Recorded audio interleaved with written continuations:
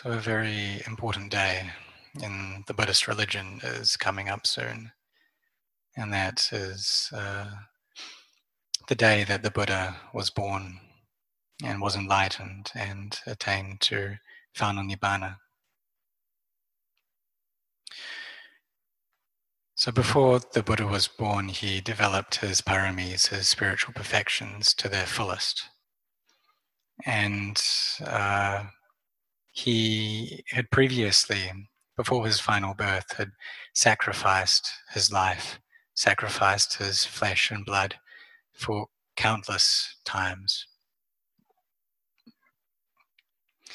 And before he got the prediction, the confirmation that he would be a Buddha, he had already been practicing to develop these paramis for Tena Sankhayas. And then after he received his prediction, then he had to develop his parami for another 4 asankayas. And so before he got his prediction,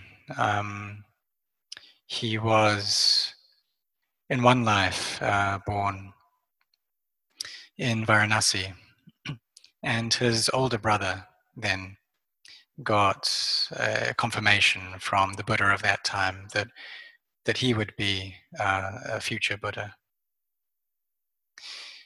But Buddha at that time, he also developed the desire to become a Buddha as well, to attain to the field of the Buddhas, or to the state of being a Buddha. And so he had to further develop his paramis from that point. And one way he did this was by offering oil to the Buddha of that time. And so from that point, after he got his prediction, he had to develop his parami for another 4 sankhya's and 100,000 kalpas or eons, which is an extremely long time. And so through all of these lives that the Buddha lived, he had to develop these spiritual perfections, and that was something that was not easy to do at all. He had to sacrifice his life many times. So we can see in this time in our world that there are people who are also sacrificing their lives for the sake of others. There are many doctors and nurses who are putting their lives at risk in order to help those who have this coronavirus and to try to relieve them from their illness. And many of them have passed away. Many of the doctors and nurses have lost their lives because of this. But this is just one life that they're losing.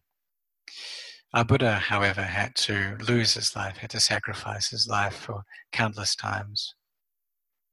He had to give up his wife, he had to give up his children and all his possessions in order to attain to the knowledge that comes from liberation and from enlightenment. So all of these 10 paramis he had to develop from the ordinary state to the point where he was willing to give up his life in order to develop them. We have the perfection of effort, the perfection of kindness, of endurance, of morality, of upekkha or equanimity. And yet to build these many, many times. Also, in some lifetimes, he really focused on the perfection of truthfulness, of satya. And only when he had developed these to their full state did he decide to get born into this last life of his. And when he came into the womb, he had mindfulness. And this is a mark of a great being. Only a great man, a great being is able to have mindfulness when they come into the womb and to have mindfulness when they're born. And when he was a child, even though he was just very young, he still had that great barami. And so the rishi, who was a teacher of his father, King Suddhodana, paid respects to him and circumambulated him because he saw that he had the parami to become a self-awakened Buddha. When he was just 7 years old, he sat under a tree and could enter into first jhana with ease. And this shows that the power of his samadhi was very great, that he was able to get into that jhana with such ease. And it must have been a very stable and unshaking state.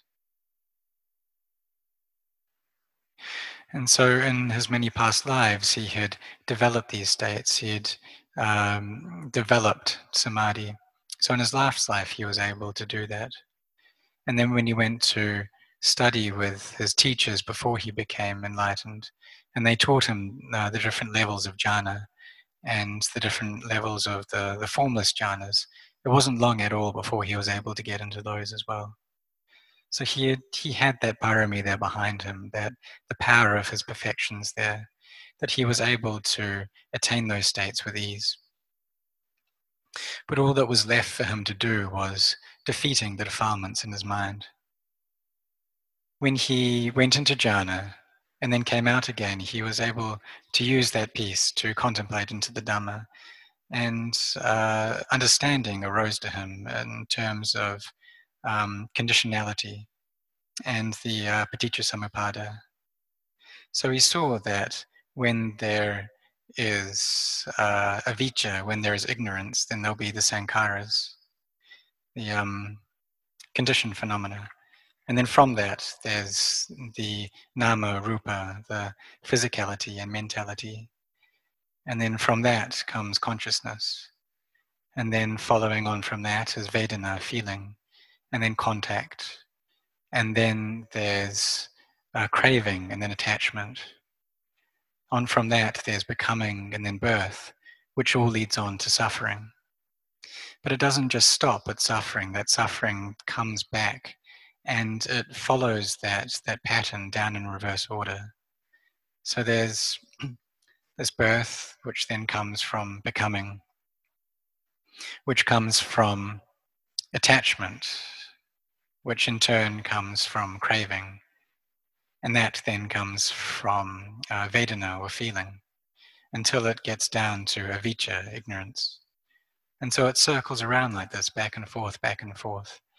And this is what we know as samsara, the cycle of birth and death, that's a constant process in the heart.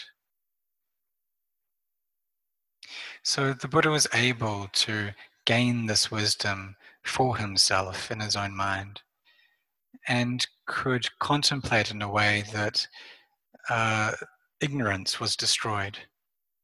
And then light arose, wisdom arose in things that he had never heard before.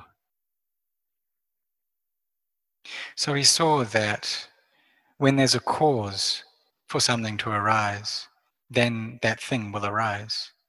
And then from that, he could see that there's no true self within that thing, that it's just dependent on its causes.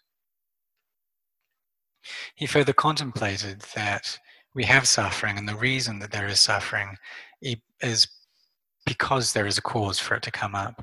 And that cause is craving, craving for sensuality, craving to become and craving not to become.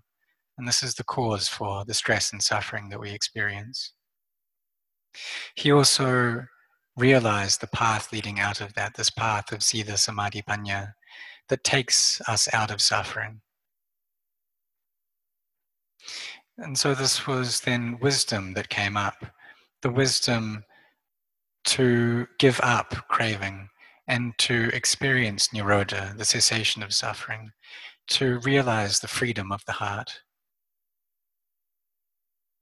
And this is what we can call as analayo. There's no place for craving to stay. There's no place for it to abide in. So this is one of the great qualities of the Buddha, that he was an arahant, someone who was far away from the kilesas. He was enlightened by himself, and his heart became pure. he had the great compassion. And the way that we reflect on that is through all of the lives that he sacrificed himself to build his perfections before he became the Buddha. And also after he became enlightened as well, that he gave up so much time and energy. He gave up the rest of his life in order to teach others. And this is his great compassion. So when he realized enlightenment for himself, he then went to teach the path out of suffering, this path of sila samadhi panya, of morality, of the concentration of the mind and of wisdom. And we then, through that teaching, because he taught, we're able to know that path as well. And we're also able to gain faith in the Buddha, that he really was enlightened.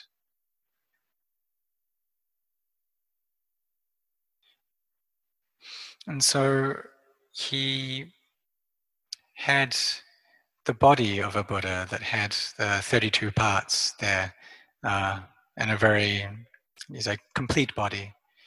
But the enlightenment that he gained was in his heart, in his mind, that he gained under the Bodhi tree. He was, and so when he went into final Nibbana, that was him letting go of his body and letting go of the five khandhas.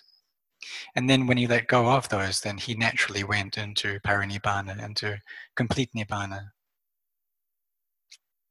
He taught that those who see the Dhamma see the Buddha, because the Buddha is there within the Dhamma. When the Buddha became enlightened, he was enlightened within his own mind and enlightened to the Dhamma. This is and that was him experiencing emptiness and the purity of heart by himself. And then he told others and he taught the path to realizing that purity and that emptiness. And others could then practice that for themselves. In terms of the Buddha's body, his physical body, what we have left now are the relics that are in various places. But if we train on this path of practice, and then we'll be able to see into the Dhamma for ourselves. We'll be able to abandon wrong views and develop right views, which will allow us to understanding the Dhamma. When we do this, then we will know for sure that the Buddha was enlightened. There won't be any doubt in our mind.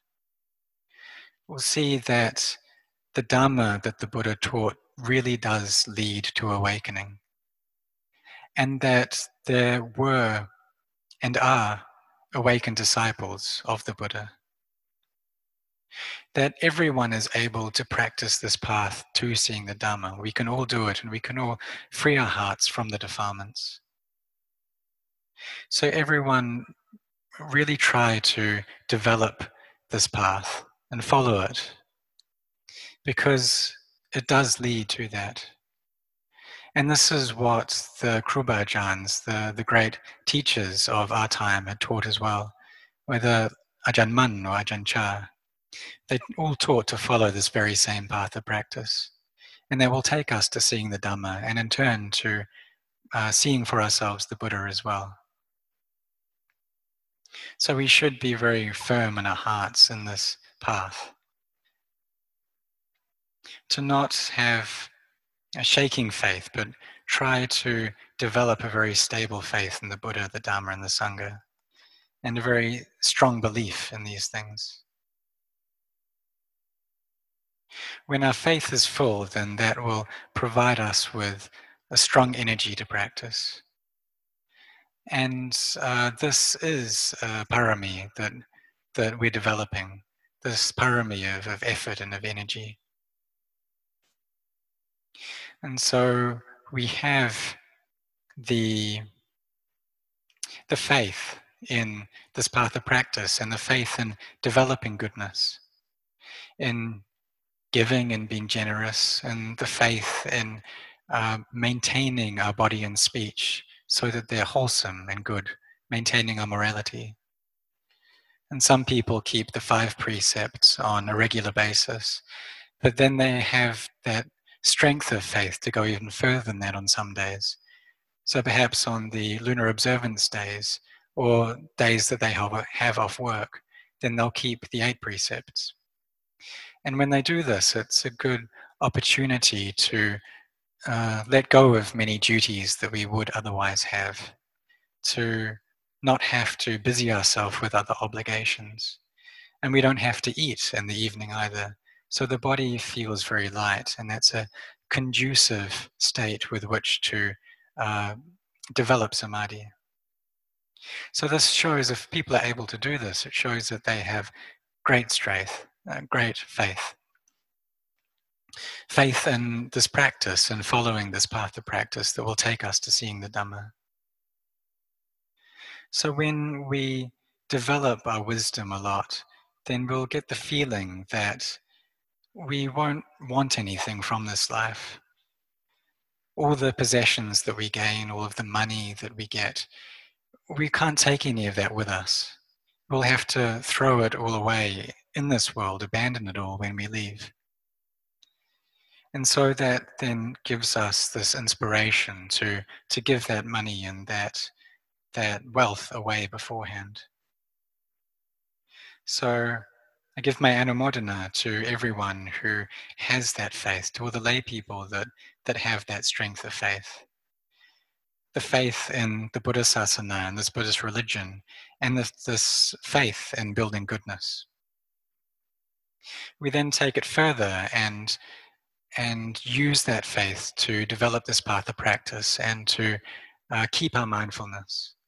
So no matter what we're doing, even if we're working, we try to have our minds there present while we're working, to not be thinking too much. And so when we come down to sit in meditation, we also try to put down all our thoughts, no matter what it is, whether we're worrying about the past, whether we're anxious about the future. We just try and put all of that down for now.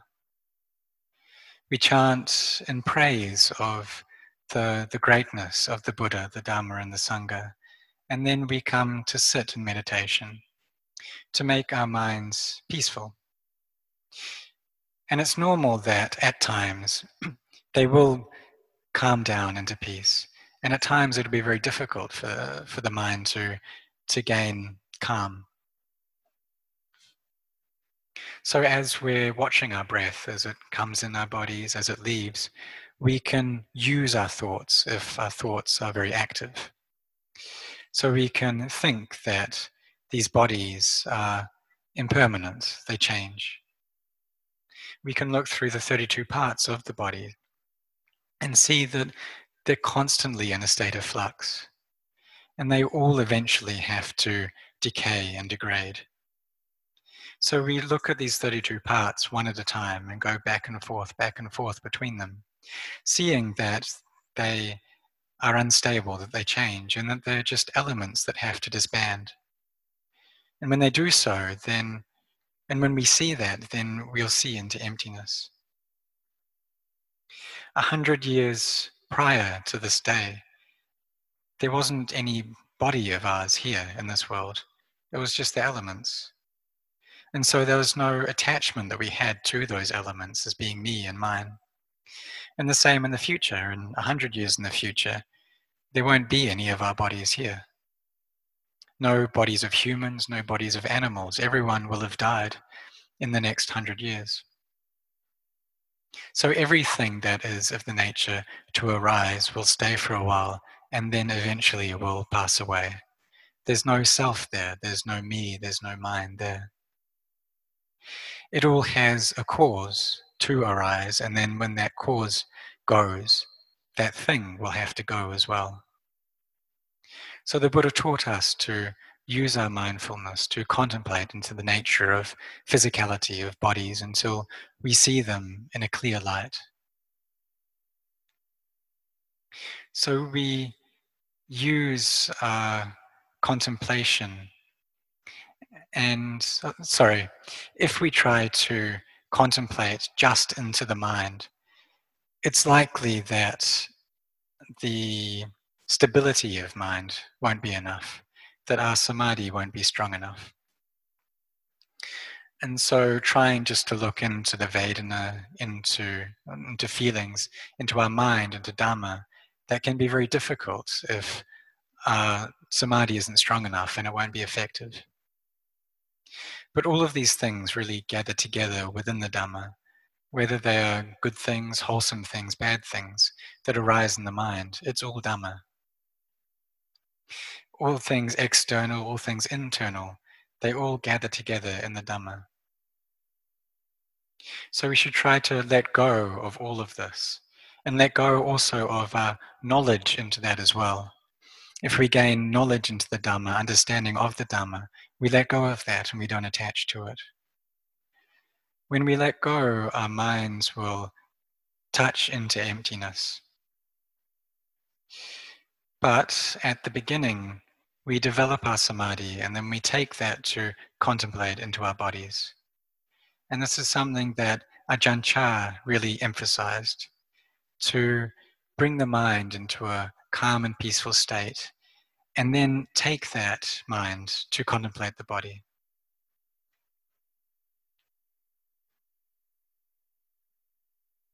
So we can use our thoughts to do this as well, to think about what our bodies are like, and to contemplate into death. When we do this, then our minds will develop peace very easily. We can see that this life is not sure, but death is sure. When we investigate and understand the nature of death, then the mind will feel a sense of ease and peace. And there won't be the anxiety and the attachment, the worry that we had before. So we use our memory to bring up that recollection of death, to see that our lives are not sure, that they change and they don't last. And in doing this, we're coming very close to wisdom. It'll feel very much like wisdom is coming up. But it's when we see clearly into the body breaking apart and we perceive into not self, into anatta, that's when we can call it true wisdom. We won't have any doubts then about the path of practice, and we'll be very firm in developing our morality, our samadhi, our wisdom. This path then can destroy any clinging that we have towards me or to mine, and it'll go very deep in our hearts.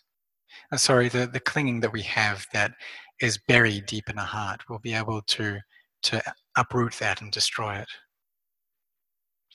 So we see with our bodies that they contain 3 liters of blood. But if we take out just 50 milliliters, we can ask ourselves, well, is that me? Is that mine? If our minds are peaceful, then we'll see that that blood that we've taken out, it's not me. And then also reflect that the blood that is still within the body is also not me. But if our minds aren't peaceful, then we'll take it all as being self. It'll all be considered as mine. Both the blood external to us and the blood internal. We can also take our hands and touch our bones through our skin and contemplate that this isn't mine. We see that other people also have bones as well. So if these bones aren't me, aren't mine, then those other bones also can't be theirs either. And see that there's no self, there's no other. It's all just elements that go on in accordance with their nature. If our minds are peaceful, then we'll be able to see this with clarity, and we'll be able to change our wrong views into right views. So there was one Brahmin at the time of the Buddha, Diganaka Brahmin, who listened to a teaching of the Buddha. The Buddha asked him, old age, sickness, and death. If you don't accept these things, then what will happen? Do you like these things? And the Brahmin replied, well, no, I don't like them. The Buddha then asked, well, when they happen, what's going to happen to you then? How will you feel? Will that be suffering for you? And he responded that, yes, it will be suffering. It'll be suffering because there's attachment to these things. So he was then able to understand this and to just let all of these things go in line with their nature. His mind then became bright through seeing into the Dhamma. Now, when we contemplate these things, it may not be very clear for us. And that shows that the wisdom we have, it's lacking energy.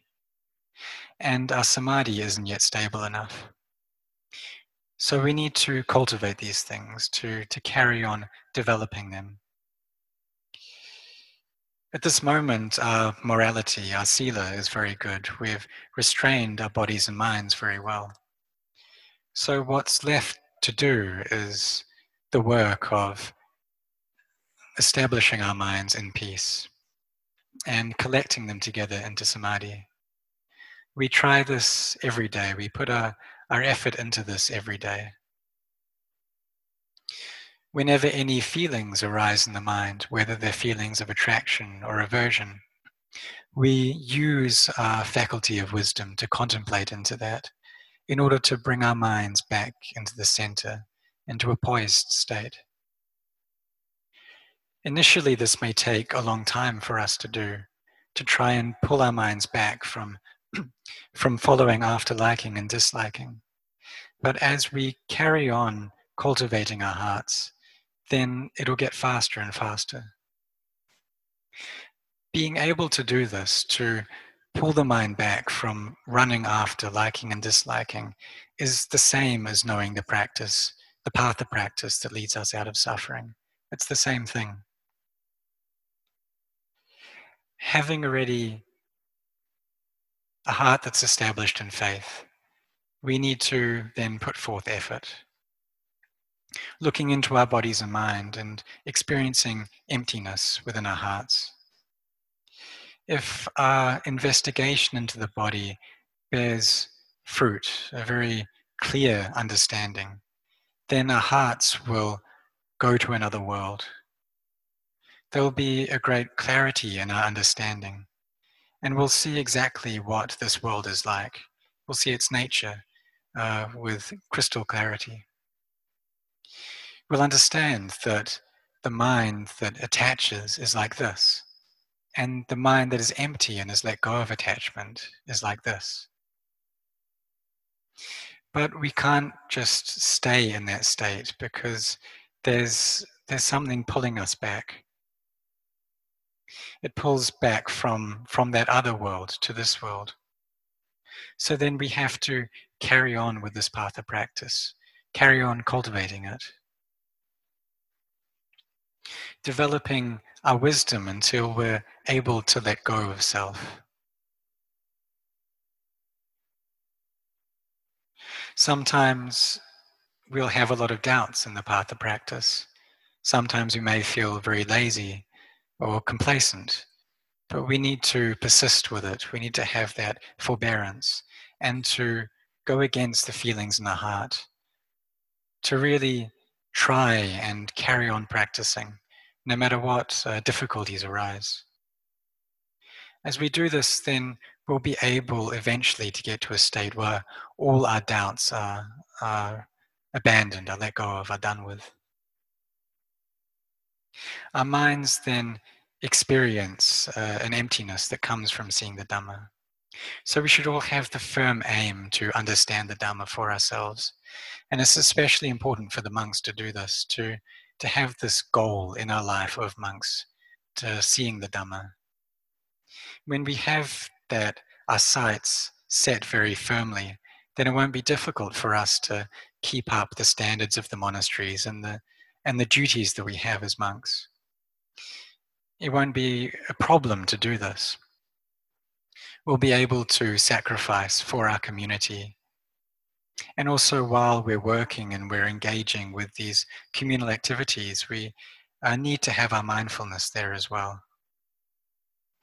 When we get free time, then we should use that to cultivate our minds and to meditate, to seek out that time to practice and develop this path. The peace that we experience in our minds will then gradually increase over time. But we do need to put in that effort, and at least 4 hours a day for the monks, because we have that time to practice. And the reason we have all this time is because the lay people give up to support us. So I give my anumodana, I rejoice in that sacrifice of the lay people supporting the monks, giving us the 4 requisites so we can engage in this path of practice. We also have this time and opportunity as monks because of the Buddha. We can ordain because of him, because he developed his barami, and because the lay people have faith in him. So they have faith in the Buddha and also the Dhamma and the Sangha. So they then support the Sangha and give us the requisites. So as monks, what a monk means is, in its truest sense, is that which is exalted. So we should always try to lift our minds up to an exalted state, to always be recollecting the Buddha, Dhamma, and Sangha by reciting the mantra of Buddho, Dhammo, Sangho, bringing our minds into stillness. Should always be contemplating into the impermanent and not sure nature of conditions until we can see the Dhamma for ourselves. We'll see the Buddha in that state of Dhamma, and our faith in the triple gem will be unshakable. When we see into conventional reality, then we'll experience freedom, vimutti. So with the day of Visakha coming up very soon, we use that as an opportunity to pay homage to the Buddha and Dhamma and Sangha through our practice. So everyone be very wholehearted in your cultivation of this path.